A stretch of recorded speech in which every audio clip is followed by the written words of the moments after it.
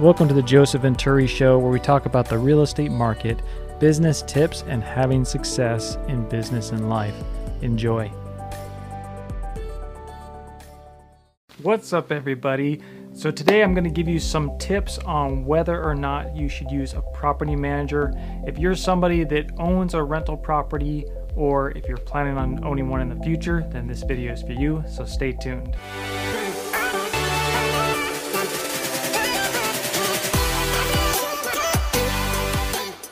So most people have a goal of earning passive income through real estate, and that's a great goal to have, but there are some common mistakes that people make. The most common mistake is underestimating the amount of work involved in owning a rental property. So this is not an investment like a dividend paying stock where you just, you pay the money and then you just get a monthly or quarterly dividend. With real estate, there's actually a good amount of work that's involved, and so you would definitely want to be aware of that. When you own a property, you're a landlord. You essentially own a business. That business requires work, knowledge, and management in order for it to run effectively. The other common mistake that I see a lot is people underestimating how much it costs to maintain a property. So when you own real estate, that's a big investment, and you want to make sure that you're maintaining that investment over the long haul.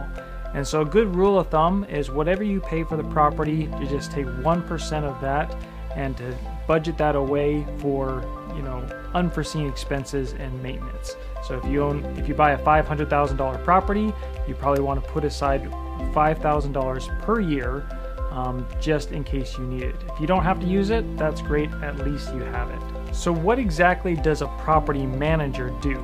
A good property manager will collect the rent, manage the utilities, find tenants, inspect the property, and perform maintenance and repairs.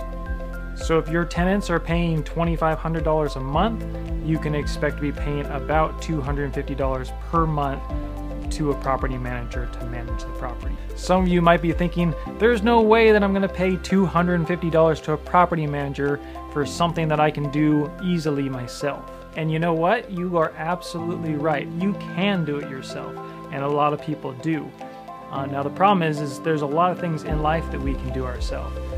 For our car maintenance, we can change our own tires, we can change our own oil. I've changed my own oil before, but what I recognize is it's a lot easier to just go and have somebody do it for you. It saves me a lot of time and a lot of hassle, and I don't mind paying a little bit in order to get my oil changed. So if you have the extra time and you're interested in being a landlord, that's something you enjoy doing and it doesn't cause you, any hassle or stress, then by all means, that might be a good thing for you to do. But I would say for most of us, we're looking for a passive investment. We want that monthly income to come in, and we don't want the stress and hassle that can come from owning a rental property and from managing tenants. Now, this is extremely important. So if you are going to hire a property manager, you want to make sure that you hire a good one. A good property manager is going to turn that rental property into a source of passive income for you, where you don't have those worries or stress.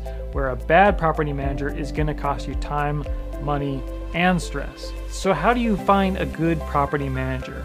Well, there's a couple different questions that I would probably ask, and I think are good criteria for finding a good property manager.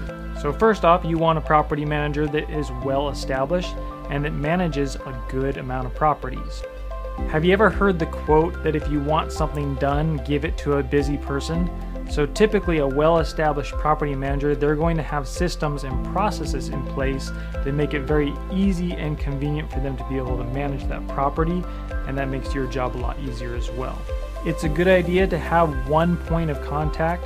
If there is an issue, you don't want to be calling 10 different people telling the story and getting little pieces of information and trying to connect the dots. You just want one point of contact where you can let them know what the issue is, they can take care of it, and you can move on with your life. So another good question for you to ask the property manager is if they do their own maintenance. So if they do their own maintenance, you can usually guess that they're going to do a good job and that they're going to get it done efficiently and properly.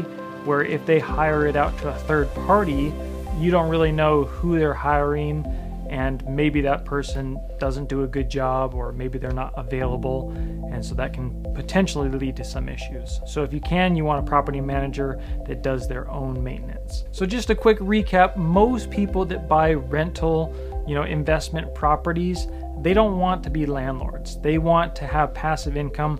They don't want to be managing a business. By hiring a good property manager, you can remove a lot of the stress that's associated with owning those rental properties and dealing with tenants. So anyways, hope that this is helpful to you.